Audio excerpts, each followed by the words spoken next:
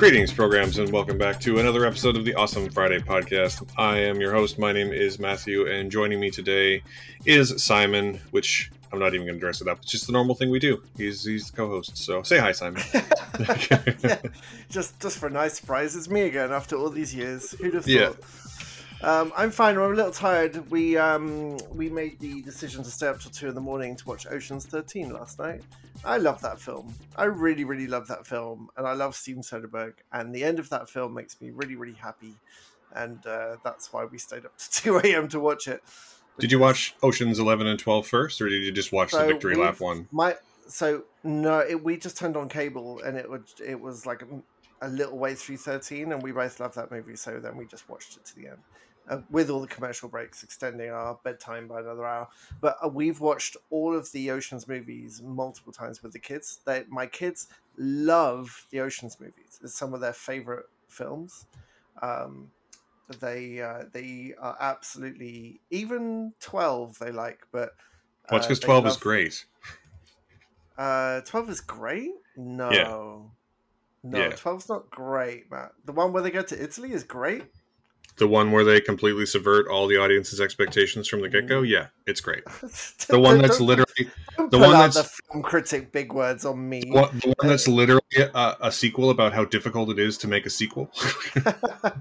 So, like, how difficult it is to recapture the magic of a great performance.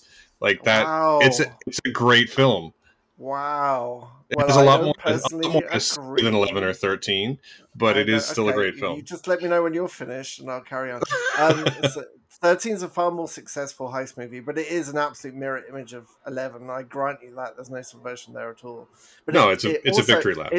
It also doesn't have Julia Roberts pretending to be Julia Roberts, and I'm conflicted how I feel about that. But it does have the hotel.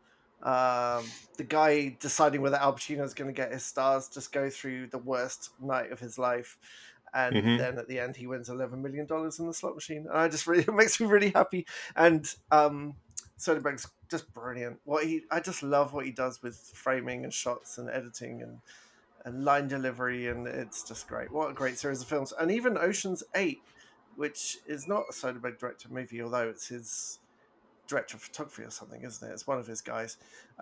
It's a great film. I really enjoy Ocean's 8. Yeah, I really enjoy Ocean's 8, and I love that. Sandra Bullock and Cate Blanchett have the same sort of dynamic as Clooney and Pitt do, and I would say that I wish I could pull off any single one of the outfits that Cate Blanchett wears in that movie. Oh my god. Yeah, did they win an Oscar for costume? I mean, they should have. They should have. I don't think they did, but they should have. They're really, really great films. I haven't seen the Brat Pack original Ocean's 11. Have you? Of course you have. I've seen it a long time ago, and my memory of it is that it's not as good. In that, my memory of the original is kind of like you sit down, you turn it on, you go, "Wow, look at all these amazing, famous." Like it just like it very much felt like, and maybe I'm wrong. It's been a long time, but my memory is that I found it quite kind of boring, and like a film made specifically to have those people in it. You know what I mean? Like so. Yeah. And so like I think it was ripe for a remake when they remade it, and I think the new ones are better. But to be fair though, I have not seen the original since I was in my early 20s, maybe. So my memory is probably pretty colored at this point. You'll probably buy it on like limited edition Blu-ray tin from Shout Factory or something. That'll be your next Criterion import. I haven't seen this. I'll buy it. I mean, honestly, like I'm far more likely to buy like a box set of the new ones. I would. But I am pretty upset that we haven't had an Ocean's 9 yet. I would like more of this series, basically. Yeah. Because they're good movies and they're fun, and I also very much like Soderbergh. I think he's done some of my favorite movies. I would say he's brilliant. He's excellent, and even I would say honestly, he's actually done some of my favorite television as well. Like I don't know if you've ever watched The Nick, but The Nick is excellent. And The number of times you've tried to sell me on the Nick, and I tried watching it and it didn't land, but that was a long time ago. Maybe I should retry. you definitely should, I want to because watch his basketball movie that he shot on iPhone with that's a good movie. High Flying Bird. That's a good movie. yeah, I want to see that. And he also did a new like a mystery series out on Prime that had no fanfare, just got released. What was Yes, the name of that? I can't remember the name of it, but it's out on. It came up when I was watching movie stuff at Tribeca, and I have not had a I'm chance to really catch up with it. happy. I'm really happy that he's so prolific and he's really happy just to make stuff with like whatever he's got lying around. Yeah, Basically, like he's got so many stories to tell, and his framing and his editing and his lighting just beautiful. And I really enjoy how he is quite. I'm not sure experimental is the right word, but he does a lot, and it seems to be whatever he's got in his mind that he wants to tell. He doesn't seem to do these like big full productions all the time. He does like lots of little things. And I really appreciate that. I mean, he's definitely experimental. He's like, um, he's made at least he's made a couple movies now just using iPhones and using Hmm. weird like sort of not filmmaking like anti patterns. He's a really interesting guy. He Hmm. also often acts. If you look at the credits for his movies, he often acts as his own editor and cinematographer as well. Hmm. So he's often doing all three things. And he uses different names for what are they? Uh, I could like a month ago I could have just told you this off the top of my head, but my memory is 40 years old now. Um, but basically, he when he makes a film, if you look at the credits, you can see a couple of names in particular, and those names are just him, and it's almost always Hmm. cinematographer and editor as well. And he Hmm. uses specific names for those specific credits, and Cool. it happens a lot of the time. Yeah, he's uh, great. where is it? Sorry, go on. No, Talk more. I there's too much Soderbergh I haven't seen for someone who I love so much. I've seen a lot of his films, but I would like time. I would just like time to watch a lot of things, but especially all the little projects that he's done. Um, Even if I don't like the film completely, like I don't think out of what's that Clooney Lopez movie? Out of Sight is Something. my favorite of his Out films of Sight. by Interesting. far. Is that your favorite?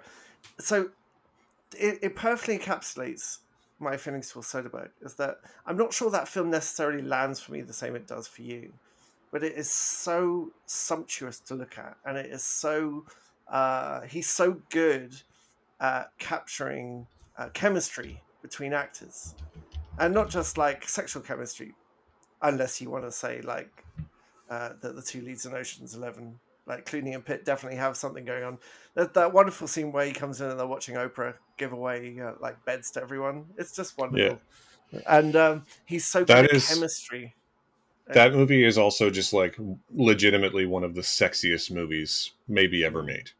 Mm-hmm. Um, yeah, so when he acts as his own cinematographer, he's credited under the name Peter Andrews, which is his father's name. And when Mm-hmm. he's credited for editing, his credit under the name Marianne Bernard, which is his mother's name. Oh, Yeah, that's nice. I like it's like his that. mother's maiden name and his father's like middle two names or something like that. But Mm-hmm. it's his mother and his father. So when you Oh. watch a Soderbergh movie or any movie that he might be involved in, and you see those two names, that's him. Mm-hmm. That's And great. like it's like how I think one of the Magic Mikes is directed by someone else, but it's actually he's still the cinematographer. I just love that he's like involved at many different levels as well. Mm-hmm. So Mm-hmm. he's a great and prolific. He's also super interesting. If you can go find any of he's given speeches at film festivals and such about like the art and business of filmmaking, and they're always super interesting. Mm-hmm. And if you go on his website, he's done things like he did like a black and white re-edit of Raiders of the Lost Ark, which is Oh, really I have interesting to it. watch. Yeah, I downloaded it when it was still online before it got taken Yeah, down. It's lovely. It's really good. and it's set with it's like black and white, and it uses the score from The Social Network. I think super interesting, and he just does stuff like that. Oh my god, Social Network, of course. Yeah, that's what the music is. I was trying to place it. No, he's Yeah. great. Um, Yeah. So he's great. He's a great filmmaker, and I love the stuff he does. I haven't seen Full Circle is the name of that show we're talking about, and yeah, I have not seen it yet. I also, interestingly, haven't seen what was it called? No Sudden Move, which is that period shot, I think, heist movie that was released during the middle of the pandemic. That you know has what's a like Don Cheadle and Benicio del Toro and a bunch of other people in it. oh, I haven't seen that. Do you know what's a really interesting movie? Is that action movie with the Rhoda Ramsey? Oh, what's her name? Ronda Rousey. The wrestler, the female wrestler who was in Mandalorian. He did an action movie with her, and he Oh, had you're to talking about dub. Gina Carano. Oh, am I? Who's Rhoda Rousey then? She's a different UFC fighter. Oh, okay. Haywire. Haywire. Yeah. So that's not a good film, and it's really interesting to see. Uh, he made a big swing. I do like how he makes big casting swings as well. Like I think the Girlfriend Experience is a really good example of him getting that right, and Haywire is a Hmm. great example of maybe him getting that wrong because he had to redub her because she didn't say anything correctly, and she's also a terrible person, but Yeah. it's still it's not a good movie, it's still so interesting to watch because of his everything he brings to it. I would even go so far as to say that like charisma void of a central performance notwithstanding, it's actually a very well constructed film. Like it's not bad. It's just not good. If that makes Hmm. sense. Yeah, yeah, Like no, it's I agree. got too many like strikes against it to be quote like great or even maybe even like. But Good, it's not even good. it's so technically good that Yeah, it's I mean, still an exactly. interesting watch. Yeah. Yeah, that's my point. I mean, that's what makes him such an interesting director. Even if the movie doesn't work as well as his others, it's still sumptuous. Yeah, but then he also just does interesting things. Like, did you know he was second unit director on the Hunger Games? No, what? Yeah, like What? there's a riot scene in the Hunger Games, and he directed that because it was a second unit thing. Like he, What's he? What? But yeah, he was established by that point. yep, Like, yep. so he just did it for funsies. I guess he did. He was a second unit director in August 2011 on the Hunger Games, and then in September October he shot Magic Mike the same year. Oh, Magic Mike. Now that is a good movie, especially the second one. What a Yeah. film that is. I Well, haven't seen the third this one yet. the second one is the one he was cinematographer but not director for, which is just Oh, really? interesting. Yeah, Oh, interesting. I didn't know that. it's a whole thing. But like the director of the second one, um, Gregory Jacobs, I'm pretty sure is like his boy, like one of his Mm-hmm. uh, like ongoing collaborative partners, basically. Mm-hmm. In fact, I think he was a producer or something on Magic Mike. Yeah, Mm-hmm. he's a producer on.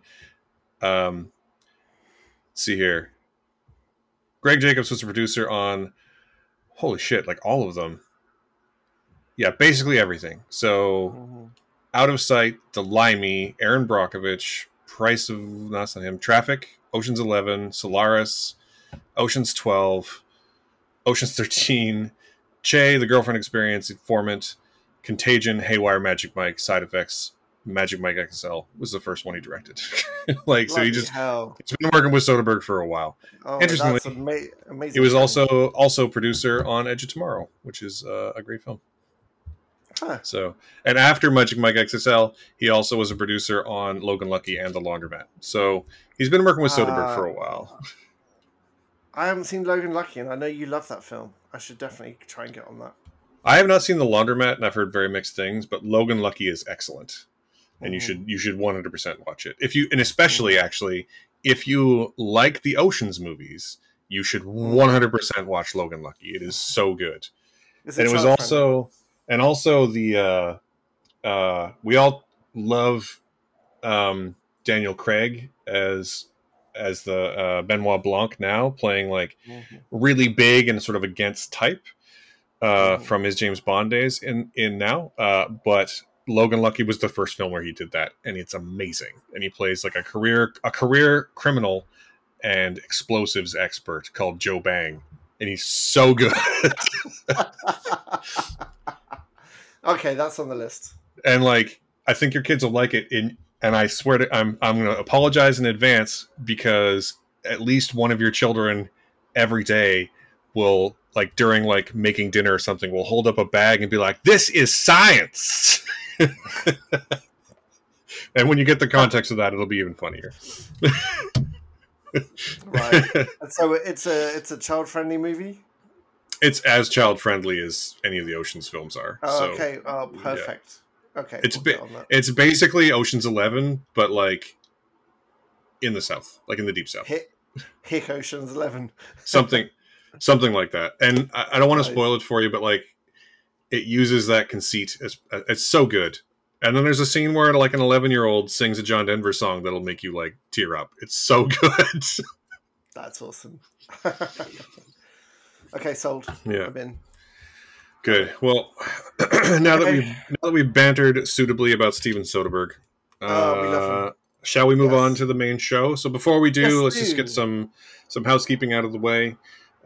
First and foremost, if you like the show, if you're listening to the show, we do have a Patreon, and you can find that at patreon.com/mcsimpson. And it costs less than it's $2 a month is the entry level tier, and you get a bonus conversation as well. This week we talked at length about the strikes, and also about purchasing movies for home. I think those conversations are super interesting, and they're super cheap to buy into. So please do that and help us keep the lights on. Also, to help us keep the lights on, if you go to the homepage for this episode, which will be awesomefriday.ca/ whatever it's going to be, it'll be in the show notes. There are links to go to where you can stream the things we're talking about, and if you use those links, they also help us keep the lights on. So please do that. That'd be great. And then last but not least, obviously this episode is produced during the ongoing Writers Guild of America and the Screen Actors Guild strikes. And none of the things we're going to be talking about, a movie and a show, neither of them will be possible without the love, care, and attention and labor of the. You are laughing at me, and I don't know why, but without the. I'm not laughing at you at all. Yeah, without the care, attention, and labor of the people who made them, and we obviously support the unions and hope that they get everything they are asking for, because they've been being boned over for the last like 15 years. So just know that is true. Sorry, I chose the absolutely wrong moment to look at a Star Wars meme, which I've now sent you. So yeah, it was completely inappropriate. We're not laughing. We're not laughing at Wow, the strikes. Yeah. that's a thing for sure. I am not going to share that with the crowd. No. Yeah. Anyway, but yes, we're in solidarity. We feel for them absolutely. Yeah, I legitimately hope that they get everything. I hope they stay on strike as long as it takes to get everything they're asking for. Yes. And when just another reminder that when you see things like Variety with a headline saying that the studios have come back with their best and final offer, that's not how that works. Yeah. It's not like the studios can just like dictate we're going back to work now. But also that Variety in particular and most of the major trades are owned by the same groups that own the studios and have a vested interest in the strike being over. So bear that in mind. Anyway, let's move on to the main show. We're going to talk about film, and then we're going to talk about a television show. We're going to start with the film because it is technically already out. So, Simon, why don't you take us through the brief introduction to the film that is No One Will Save You? So, No One Will Save You is about a home. If you've seen the trailer, basically it's a home invasion, but it's not just a usual person home invasion, but it's an alien in a home, basically. And Caitlin Dever is the homeowner. And the great thing about this movie is that I think it's fair to say it's dialogue free. There's a couple of words at some point, but it is mainly dialogue free. So there is a really interesting piece of physical theater and a really interesting piece of visual storytelling. And basically, we don't know why, but she's got a lot of issues in the town she lives with, and this is slowly unfurled as we watch the movie. And then in amongst this is this horrible realization that things have arrived, and things are not friendly, and things are in her home. And I don't want to say much more than that, because if you watch the trailer, and I actually absolutely encourage you to watch the trailer, because it's a very clever trailer in that it tells you enough about the setup, but there's a lot that the trailer doesn't cover, and it's a really interesting approach to marketing of this movie, because it's just enough that you need to know. So that it's really well shot. Obviously, it's quite a risk to take a story that naturally would have some words and make it almost completely dialogue free.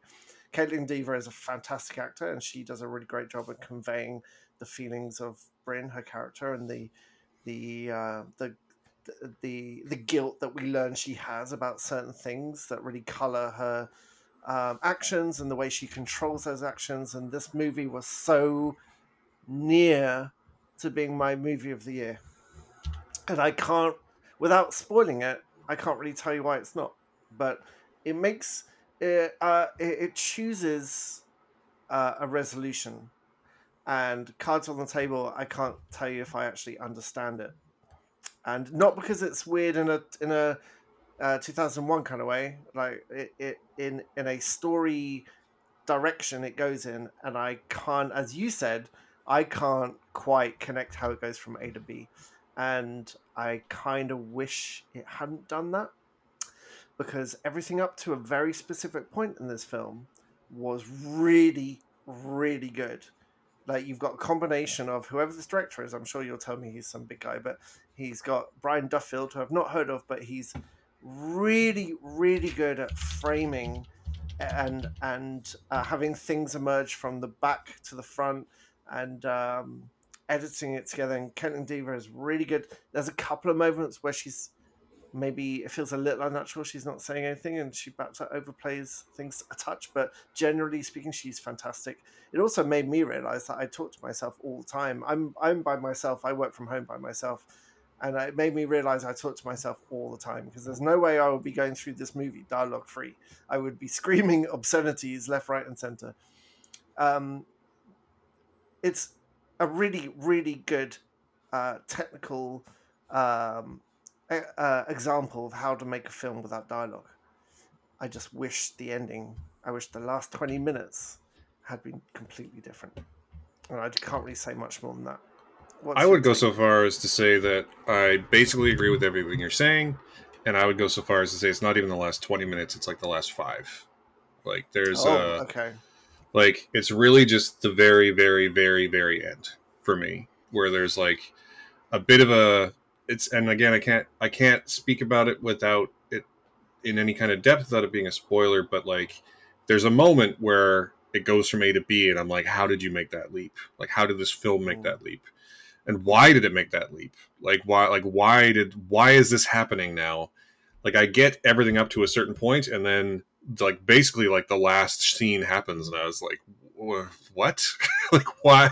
mm, How do you what? Um, mm, and I don't think I liked it overall as much as I think you did. Um, mm, but like, I think it's a great film. I think Caitlin Dever is great. I don't think you're wrong that she overplays, sort of overacts a couple of times. But in a film without dialogue, I'm not really sure that's inappropriate. Because there's some mm, definitely some times where like she needs to get some shit across that like you kind of she kind of needed to go there. Is all I'm trying to say. mm, And but yeah, it's really for me. It is literally just the very end, and the very end, honestly, is a super well shot. Just like the last scene is a very well shot thing, and in and of itself, like if you put it in isolation, you'd be like, wow, that's amazing. But I don't quite know how it gets from the end of the second last shot to the beginning of the last scene. mm. I don't quite grok the logic there. Is all I'm trying to say, and it's otherwise, it's great though. Like, it's definitely worth watching. Like, and if you buy into the ending, I'm very happy for you. I don't like no, I don't get it, but that's fine. But the rest of the Mm, movie, like the preceding 98% of the movie, is incredible. It's an it's incredible really good. performance. There's some really great monster design. There's some amazing sound and lighting design that really highlight the anxiety of the home invasion and the alien invasion in particular. Mm, The alien designs are familiar but also different and interesting. mm, um, and it's creepy too. amazing. It's amazing what like just the addition of an extra joint will do to what making an arm behave a little bit differently can be so effectively creepy in a way that you just don't expect. Yeah, yeah.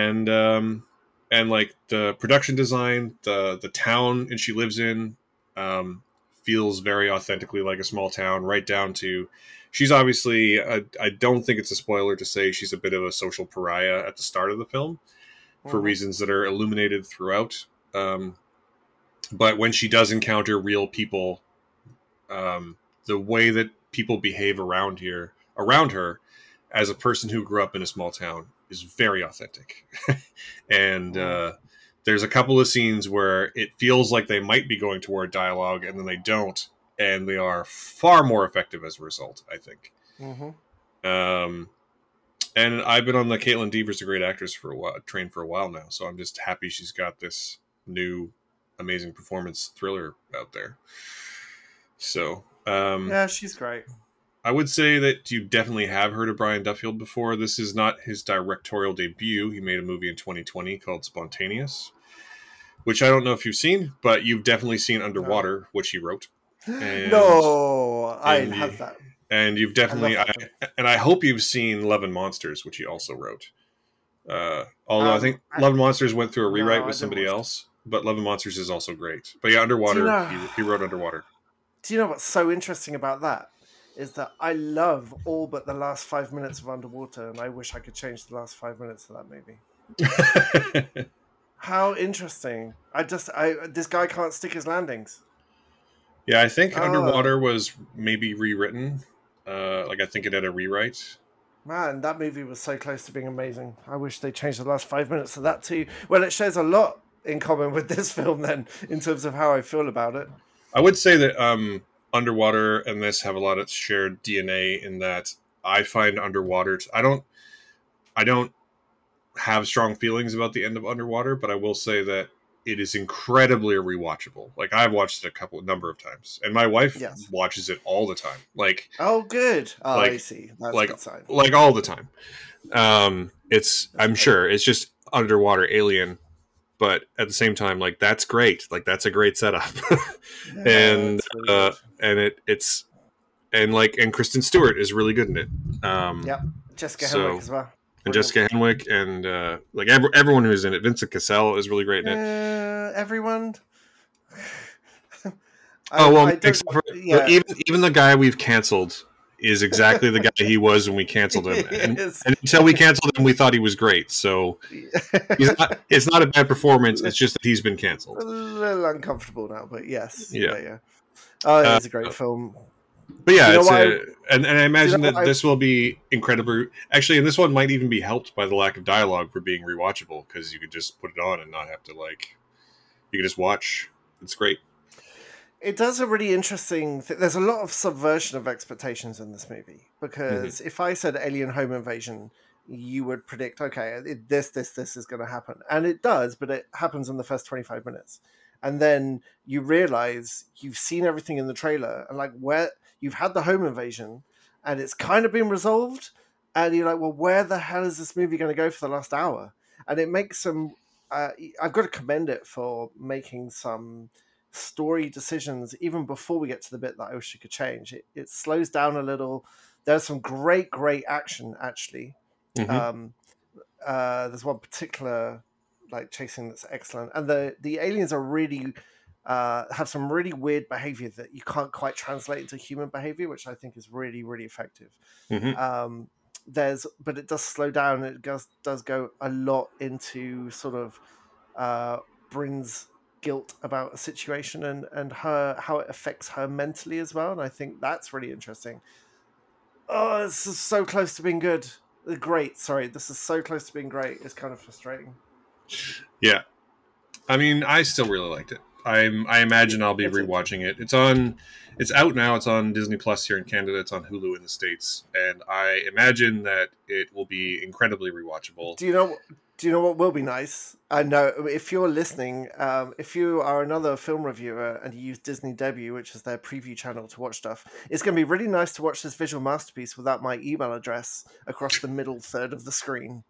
That would be. I really look forward to that because Disney, you could ease up a little on the watermarking, just a touch, if that's Yeah. okay. What's really interesting is that compared to previous films we've watched from Disney, the watermark was actually less intrusive this time, but it's still anyway. Still bloody though. It's still Yeah. still over the top, I So, would say. so how many stars are you going with? No one will save you then. So for me, it is a 4. Oh, interesting. It is actually because it's so technically good, and because it's really just the last little bit that I didn't like. I'm Interesting. still going to give it a 4. I It's another one I think we talked about last week where I've had a really hard time deciding between it being a 3 and a 4. Mm-hmm. Where Mm-hmm. that gulf has never seemed wider. But Mm-hmm. ultimately, I think it's just a 4. It's like just Yeah. like not only a I 4, but like it is into 4 range would be the way I put it.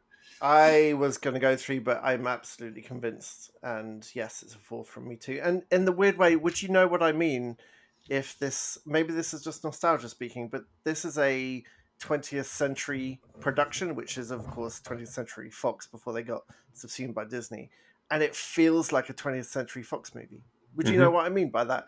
They had a really good run, especially with Searchlight as well, of making sort of mid budget interesting things, and this feels like a mid-budget interesting thing. And I kind of miss the pre-Disney 20th Century Fox. I But mean, it hey, does feel a bit homogenized, but that's a whole thing. that's the whole thing. Yeah, 4 stars from me too. It's worth. I will watch this again, and maybe now I know where it's going because that last scene is beautifully done. It's just beautiful. I just need that connection in my mind of how it gets there and what it's trying to say. Uh, because it's such a jump Yeah, from what's happened up to that point. So I would love to talk to Mr. Duffield about his yes, intent with the last little yeah, bit, and I'm sure that I have somebody theories. will. So, Yeah, I have uh, theories, yeah, but I'm sure 4 stars someone from me too. I'm sure someone will interview him and get the answers. So I'm looking forward to Hmm. reading that when it happens. Cool. So yeah, 4 and definitely watch it. Yes. But let's move on. Let's move on to for those of you who don't know, I wouldn't know. Would you go so far as to say that you're a big fan of Mike Flanagan, Simon? I certainly haven't seen as much as you have, but Midnight Mass is one of the best things I've ever seen. I Yeah. really like Hush. I think Hush, again, it's a female-led home invasion, one of my favorite genres. So I like Hush. He's really really good at editing, and I think that's like the key to good horror is knowing how to edit and knowing how to frame and knowing how to edit to get the audience right at the right moment. It's almost like music. And I also his writing is not naturalistic, it's monologue heavy, but it works really well, and he is a beautiful writer. He's just really lovely, and he writes the kind of things, there's the kind of monologues that I would just want to memorize for future auditions. And the Usher is no exception. There's one particular monologue. It's less monologue heavy, I would say, than previous things I've seen, but there's one in particular that is outstanding, so and I the writing is great. so I'll disagree because it's monologue different, but it's interesting you say he's a good editor because before he was a director he was an editor. Oh, really? Well, there we Yeah, are. but we are Yeah. talking about his latest for Netflix and his swan song for Netflix, actually, The Fall of the House of Usher. Maybe I should Um, ask you the same question before you introduce us. Are you a Mike Flanagan and Edgar Allan Poe fan by any chance? I mean, And now as go. as discussed on last week's bonus show, yes, Edgar Allan Poe is one of my all-time favorite poets in particular, but also like Yeah, a wildly influential writer in both American fiction and my life. So um, I'm going to like, sit back and get comfy and just let you go now. Like, tell us about did, Usher. did you know that Edgar Allan Poe invented the detective story as we understand it today? I did not know that. Thank Yeah, you for his telling me. his his story, The Murder in the Rue Morgue, was the first one that was I basically can't. a I detective can't be story true. that came before Sherlock Holmes, before Agatha Christie, before all of them. No, no, that Features can't a be true. roguish outsider investigating a crime. Uh, yeah, he basically invented the detective fiction genre. True story. Um, so yeah, we're talking about Yeah. the Wow. Cool. Fall of the House of Usher, which is Mike Flanagan adapting the works of Edgar Allan Poe. Um, a pitch that was never more made for me than anything. Like, I don't know how you could pitch something that would be less for me. Um, and it's difficult to speak about. So this show, unlike the movie we just talked about, which is available now, The Fall of the House of Usher, it does not debut on Netflix until the 12th of October. So that is going to be like 2 weeks from now. Um, so it's difficult. There's things we can't really talk about. But basically, the this is an adaptation of the works of Poe. So there are a lot of, if you're a fan of the writing of Edgar Allan Poe, there's going to be a lot of elements that you're going to like, and a lot that you'll recognize. Like, even the framing story of this 8 episode series is effectively taken from The Fall of the House of Usher, with uh, a man comes to a house and Roderick Usher tells him a story, and then Roderick Usher has a sister.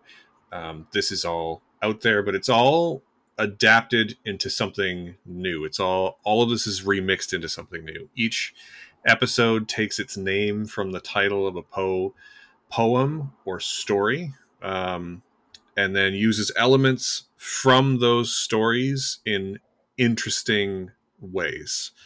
And if it sounds like I'm dancing around stuff, it's because I am, because again, we have limits on what we're allowed to talk about when it comes to this show.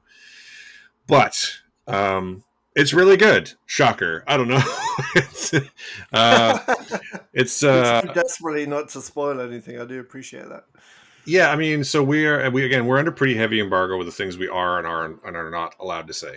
However, it's really good. It's really interesting. It takes a lot. It's not just a straight adaptation. It is definitely a remix, and it's not a remix of any one story. It's basically like he's adapting Edgar Allan Poe, not any one story from Edgar Allan Poe. There's elements Mm. from multiple stories that are mixed in.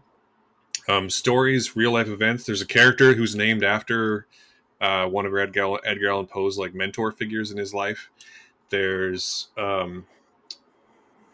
again, there's elements from multiple. Each episode does take its name from a specific story, but there's elements of multiple stories and multiple things in each one of those episodes. And Simon is correct in that the series is not as monologue heavy, at least in terms of original writing, uh, as some of his other work. However, that is because sometimes the monologues are just Edgar Allan Poe poems, which is fucking incredible when you have people like Bruce Greenwood and Carla Gugino reading them. I don't think it's a stretch for anyone to realize that I really liked this show. I've actually already written a review, which you can go read on thatshelf.com, It's good. It's good reading.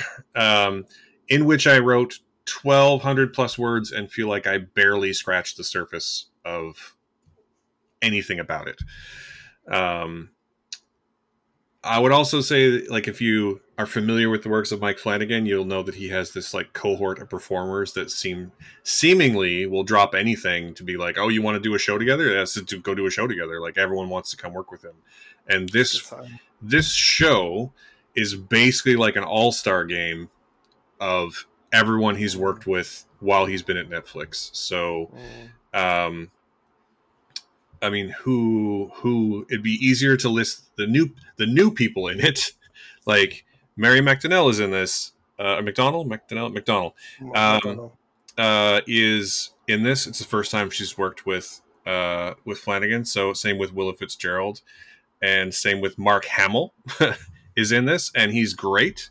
And it's the first time he's worked with Mike Flanagan. But literally every other named character, of which there are 1, 2, 3, 4, 5, 6, 7, 8, 9, 10. There's like a dozen, are all people who has worked with him before. So Carla Gugino is here, Bruce Greenwood is here, Carl Lumley is here, Samantha Sloyan is here, Tanai Miller, Rahul Kohli, Kate Siegel, um, Katie Parker, Michael Trucco, Henry Thomas, Kaylee Curran is here. Like all of these people are people who have worked with him on at least one or two things, at least before, and I think it really, informs as to what kind of a person he must be, Mike Flanagan must be, and what kind of set he creates, but also just that like he's so good at getting great performances out of all these people. And I know we don't 100% agree on who's great in this and who's not, but there's that's not there's important, really. there's enough great people in it that the one that we don't necessarily agree on doesn't matter. So I don't even want to mention it.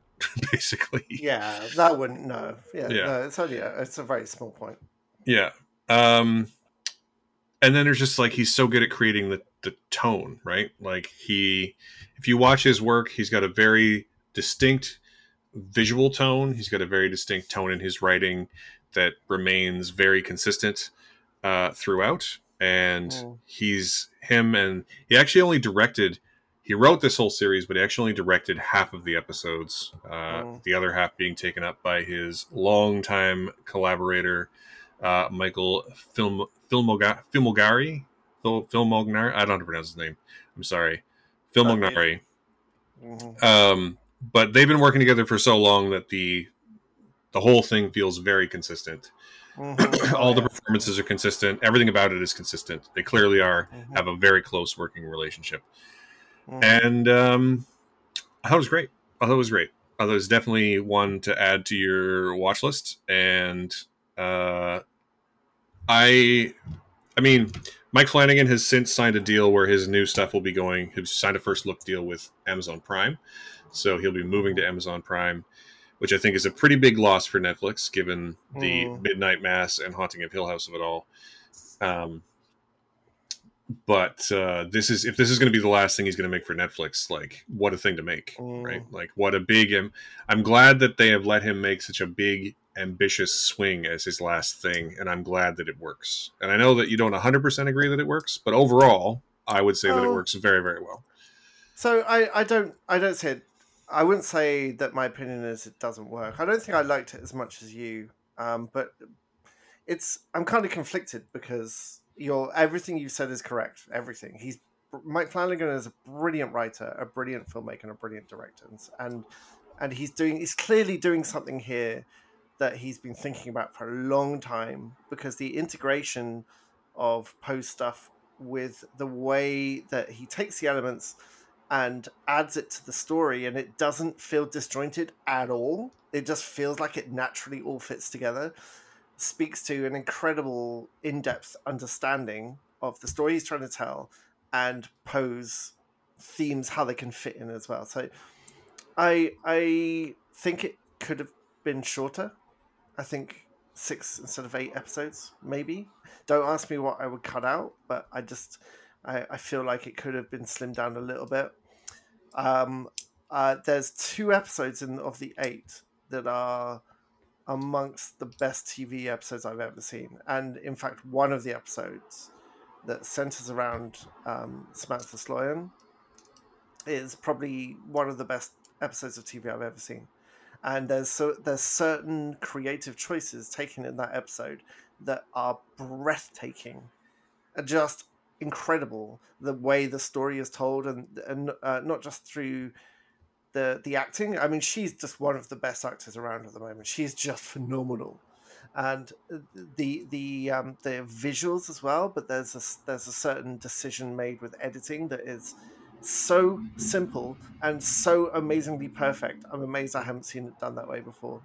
And it's just fantastic. I think many of his group, and it feels like a rep theatre group by this point, which is lovely too. Many of the actors of that group, this is their best work. I've never seen Kate Siegel be better than in this. I think she is absolutely on fire. She has Mm-hmm. a brilliant script. She is just owning. She owns every scene, and uh, it's I don't know. I'm not sure if it's brave is the right word, but having your wife as one of your main collaborators and directing your wife or writing for your wife is a tricky thing to do, I think. And she is just incredible, incredible in this. I think, excuse my pronunciation, but Rahul Kohli, a British guy. I think this is best he's ever been, and he was great in Midnight Mass, but he is so good in this at being this cocky British dude who slowly sort of unpeels. I mean, that's a common theme Yeah. for each of these kids, each of these episodes, is that they start from a terrible place and then terrible things happen to them and they unravel, and it's interesting to see how that happens.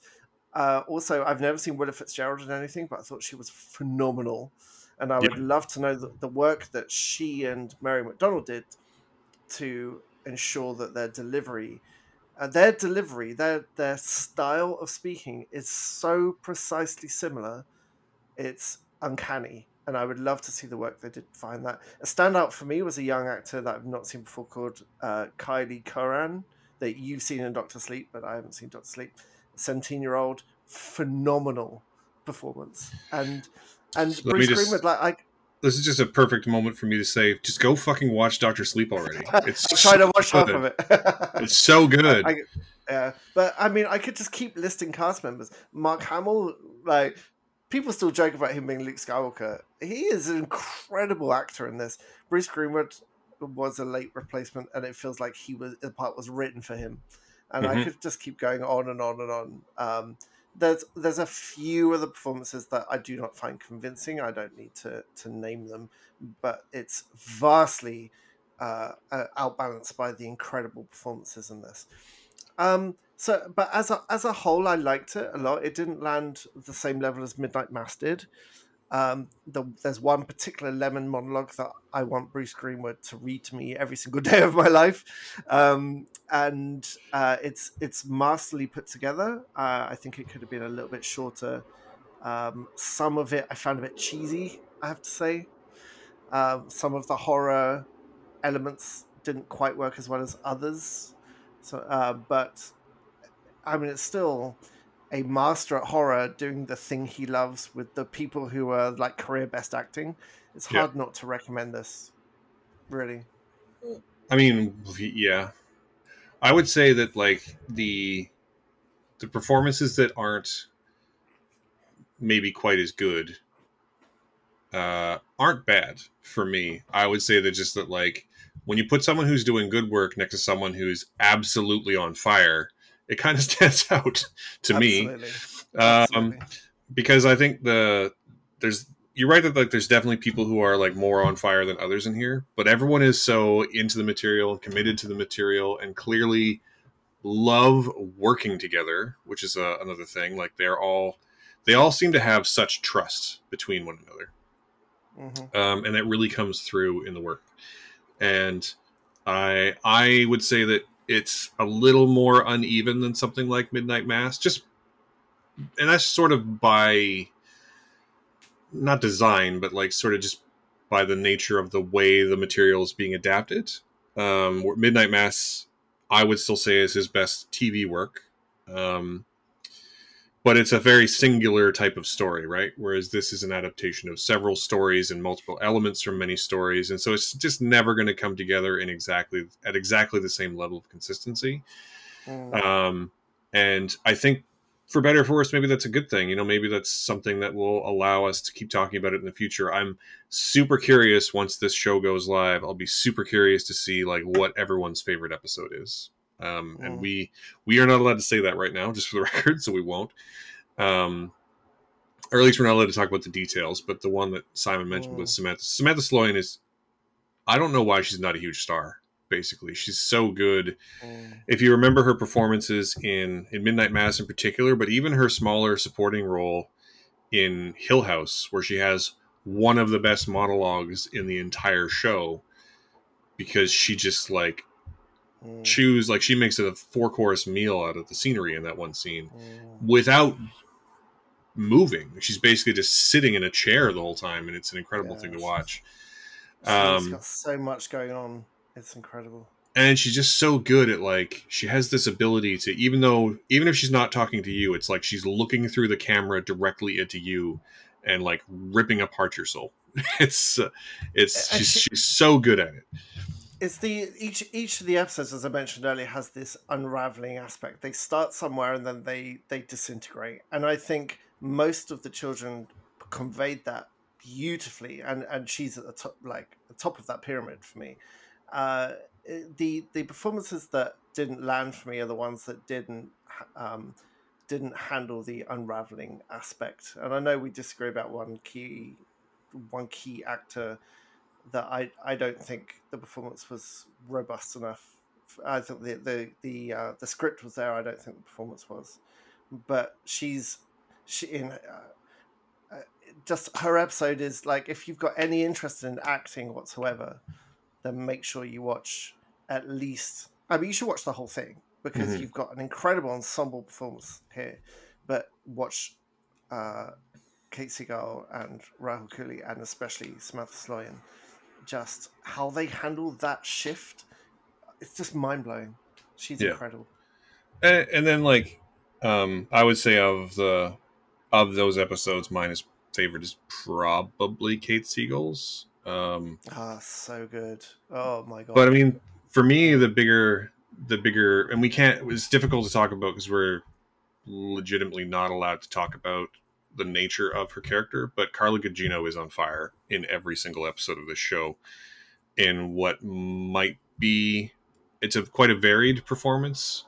Um, So but like she, confident in but all it's that variation as well. but every aspect of it is so confident. She's on fire the whole Mm, time. She's in complete control the whole time, and her interaction with every character is a delight to behold. And in particular with Bruce Greenwood, she has such a chemistry with Bruce Greenwood in particular. And I don't know if that was developed because they're friends or because they worked together previously on Gerald's Game, but like they are, every scene they share is such a delight to watch. And occasionally, occasionally you get to hear one of those two recite an Edgar Allan Poe poem, and it is the best version of that you've heard, with the exception of when the Raven finally happens, because you know it's going to happen. It is excellent, and it is maybe the only one that isn't the best one I've ever heard, because The Simpsons did the Raven 30 years ago. mm. Um, and they You had, can't be and too more to the much, huh? point, they had James Earl Jones to do it. So that's a hard ask. But when Yeah. the Raven happens this time, it is also excellent. Um, but in particular, For Annie is excellent. Annabelle Lee is excellent. Um, like every recitation of a poem in this is excellent and Mhm, thematically appropriate and emotionally devastating when it happens. mhm, And then like the frame of the whole thing, which is just Bruce Greenwood and Carl Lumley sitting in a ruined house lit by firelight, discussing the many mhm, terrible acts of Roderick Usher, with Carl Lumley being like an investigator slash prosecutor, um, who's been after him his entire career. Those scenes are excellent. Like if you wanted to learn about acting, like sure you should definitely watch Samantha Sloyan's episode, but you should actually just fast forward to the scenes where Bruce Greenwood and mhm. Carl Lumbly are sitting across from one another and creating something you cannot turn away from whilst sitting still in chairs. I mean, I said this to you, like I texted. Yeah, it really became apparent that Bruce Greenwood, yeah. Bruce Greenwood is the narrative linchpin of this whole thing, and Oh yeah, it is such a risk to have the wrong actor in that position will ruin the whole thing, as they almost did by all accounts. I can't believe he was a late stand-in halfway through production because, like I said, it's like it's he owned it. It was made for him, and he's so good. But also your other guy, sorry, I don't remember his name. Your Augie, whoever played Augie. Carl Lumbly. Have I seen him and stuff before? He seems famous. He's a Uh, long-standing character actor. He's also in Doctor Sleep, which is where he's worked with Flanagan before. Right. he's been in like a legitimate ton of stuff though. Lots of TV, um, Right. lots of movies. He was in Captain America and the Winter or the Falcon and the Winter Soldier, and he will be in Captain America: Brave New Right. World. He Right. showed up in Battlestar Galactica. He's been around for Oh. a long time. Is all I'm trying Oh, to say. there's three Galactica alumni in this show. Then, Yep. so he does a really interesting thing in that when you've got someone as the narrative lead and someone talking to them, the person talking to them has to balance that they don't soak up all the air between them. Like you got to keep the focus on the other guy when you're asking your questions while still being great. And he was fantastic at that. Like it Yeah. was he was he it's easy to try and push your performance to an equal level as the narrative lead, and it was just a great balance. And poor Mike Flanagan to be halfway through production and to lose his narrative lead and have to recast it and all the questions that come with it. And I'm so happy he ended up with what I think is the perfect duo to carry this story over 8 hours of TV. You couldn't have asked for anything more. I thought they were phenomenal. Yeah, and I kind of wonder because the original actor was going to be wow, his name is gone. Frank Langella. Frank Langella, who is a great actor, to be fair. But he was fired for being sexually inappropriate with the female cast members. So Okay. I will say that one of the other things is that Frank Langella is also just a towering presence in a way that Bruce Greenwood is. Uh, Sounds like a dig, but it's not. He's much more of a character performer, and I feel like having them be like just like on a more equal level to one another also helps the narrative. Like I feel like Frank Langella might Absolutely. have been a little overpowering to the story. Like it Absolutely. might have been the Frank Langella show rather than this show. And I think that this show is better than that would have been. I mean, we'll never see it, but they shot half of it in with him in it, so his scenes are out there somewhere. I would love to see his scenes to compare them to Bruce Greenwood. We'll never ever see it, but I would be so interested to see the difference. Yeah. And it turns out that even an 84-year-old can be sexually Yeah, predator. It's it's fucking not terrible. hard. Can these like men go on sets and not be assholes? Can that just stop happening? It's not difficult to just respect people professionally. I mean, Like just apparently it is. don't be Um, sexually inappropriate to people in work. I think that's yeah. pretty straightforward. Can we Yeah. just stop doing that? Uh, So yeah, I mean, it's pretty easy to recommend the series. how many? I'm I mean, I'm sad. I want to say that I'm sad to see him leave Netflix. I think Netflix has been a very good home for him for Flanagan over these past several years. Hopefully, Amazon gives him the same leeway and the same budget levels. But if this is going to be the last thing he makes for Netflix, it's I mean, what a thing to Uh, make. I think a big factor actually was that Netflix don't release any physical copies of their own productions, and he was desperate to get Haunted House out on 4K, and they refused. And I think that was a pretty big Well, I know motivator to put together Prime. they also so you can buy a Blu-ray of House of the Hill House and a Bly Manor, but they're not out on 4K as far as I know. But he would very much like. I know for a fact he wants a physical release of Midnight Mass, and they just won't do it. Mm. And whereas like Amazon, like you can buy their stuff if you want. So yeah, I would not be surprised if that was a big part of Mm. it. Because I would buy Midnight Mass on 4K in a heartbeat, just to Oh support it. God! It's like so good. Instantly, God, that's yeah, it's and phenomenal. and like my wife and I actually rewatched Hill House. We mainlined Fall of the House of Usher in 2 days, and then um, after that we were like, should we watch Hill House for the fourth time? Yeah, let's watch Hill House for the fourth time. Oh my God! Wow, Yeah, that's amazing. How do you fit it in between your 57th Office rewatch as well? I mean we just put The Office on hold for a couple of days. It's fine. Yeah, uh, I so mean, what? How many stars are you going with here then? so I'm going to say that after my first rewatch, it has been a 4 out of 5 for me. There's every chance it'll go up when I watch it through a second time, or maybe not. I don't know yet. It's a little more uneven than something like Midnight Mass, and I would say that this is maybe on par with, um, Hill House. Uh, and Hill House is also a 5 out of 5 for me, to be fair. But it's definitely above like the Bly Manors of the world. um, it's kind of hard because like everything he's made, I at least like. Right, like there's no, Mm-hmm. I don't think he has anything Yeah. bad in his oeuvre, and No, I no. have not seen the Midnight Club. I don't know I've got why I to. should really should, but I got to watch Oculus as well. I really want to get on that. yeah, Oculus is really good. Oculus is really well put together. You know what he's the master of? Going back to the thing you talked about, where he being a really good editor. You know, he's also just the master of. He's the master of putting something that is not obvious into a frame and then making it obvious in the best way possible. Whether that Mm-hmm. means something in the foreground you're not paying attention to that then becomes important, or something in the background that you're not meant to see, but then moves in a way that is going to be like in the first episode. There's a great example of that in Fall of the House of Usher, where you're looking past Carl Lumbly and you can see there's some texture in the background, and then uh, Bruce Greenwood says, "Oh, they're right behind you," and then like something in the background moves, and you're like, "Oh shit, that has been there the whole time." Yeah, He yeah, is the best at that. yeah. That's pretty Um, great. so yeah, I think this is probably, in terms of his TV shows, this is probably like my number 3 thing of his, and it's Mm-hmm. 4 stars.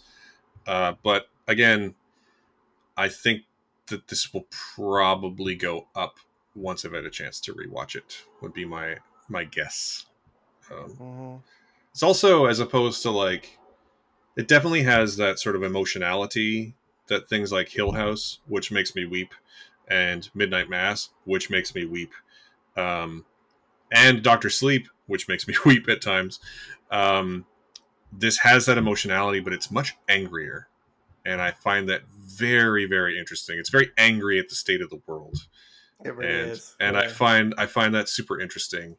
yeah, yeah. Totally. And like I say, I'm pretty confident that when I've had a chance to watch it a second time and pick up on all the things I've missed the first time through, I think it'll probably go up to a 5, personally. Um, yeah, I think I'm probably. I was thinking about this a lot. I think when I finished, I was on 3 stars, and listening to us in our conversation today, and there is so much there that is spectacular. I think this is a 4 star for me. I don't think it's going to go up any more than that when I rewatch it. But the things that didn't quite land for me in this are massively outweighed by the spectacular pieces of acting and TV and writing that are present. I um, I don't tend to watch long shows as well. It's not the kind of thing I enjoy consuming, so maybe that's why I felt it could have been shorter. I think there's some fat that could have been trimmed a little bit, but on the whole, it is really really good. And is it 4 stars for me? I mean, I would say that a more concise way to say what you're saying is that not everything works, but the stuff that works like fucking gangbusters. Like the stuff that's great absolutely rips. so oh yeah, sure. What the fuck? 4 stars. Yeah, If just for Kate Seagal's blonde wig, which you know. No, I'm not going to say that on air. yeah, But she like the spectacular elements are worth 4 stars in themselves, and the things that didn't work aren't really enough to drag it down. So yeah, 4 stars. yeah. Cool, cool. Well, the Fall of the House of Usher is going to be released on Netflix. It's actually was the first 2 episodes were previewed at Fantastic Fest this the weekend we're recording this. So those lucky people got to see the first 2 episodes in a cinema, which I would love to have been there for. Ooh, Um, yeah. uh, we have the advantage, I guess, that we've seen the whole thing versus just the first 2. But Mm-hmm. either way, it's going to be released on Netflix on October the 12th, and I think would be perfect Halloween viewing. So mark your Yeah. calendars, is what I'm trying to say. Yeah, for sure. And in the meantime, I will probably watch it again. So, Why not? yeah. I don't have children and I work at home, so it's So it's a vital. it's a whole thing. Anyway, we're gonna wrap it up there. So one more time, that is No One Will Save You, 4 stars and 4 stars, and follow the House of Usher, 4 stars and 4 stars. Turns out we like horror stuff, which is excellent. If you have liked the show, if you've liked listening, then we would like to invite you to help us out by either subscribing to our Patreon to help us keep the lights on for as little as $2 Canadian a month, which also comes with bonus episodes ranging from like 15 to 30 minutes each, where we talk about things a little more freeform. You could also click through to the homepage for this episode on our website and use the links. There's links there powered by Just Watch, which will take you to where you can stream these titles. And if you use those links, we will get like a penny. So we would appreciate that. I know, right? And last but not least, you could also just like us on your podcasting platform of choice. Give us a 5-star review. Hit the subscribe button. Make sure it's downloading. Those are the things that help get us in front of more earballs every month. There's too many socials to list, so now we'll be linking to in the show notes. We'll just link to our respective home pages. Simon's is temporarypen.com. Mine is stretched.ca. You can find all of our recent work and our socials and all of that stuff at both of those places. We also record this here in Vancouver on the unceded and ancestral territory of the Musqueam, Tsleil-Waututh, and Squamish nations. Thank you so much for listening to the show, and one last time for joining us on this awesome Friday. Thanks, bye.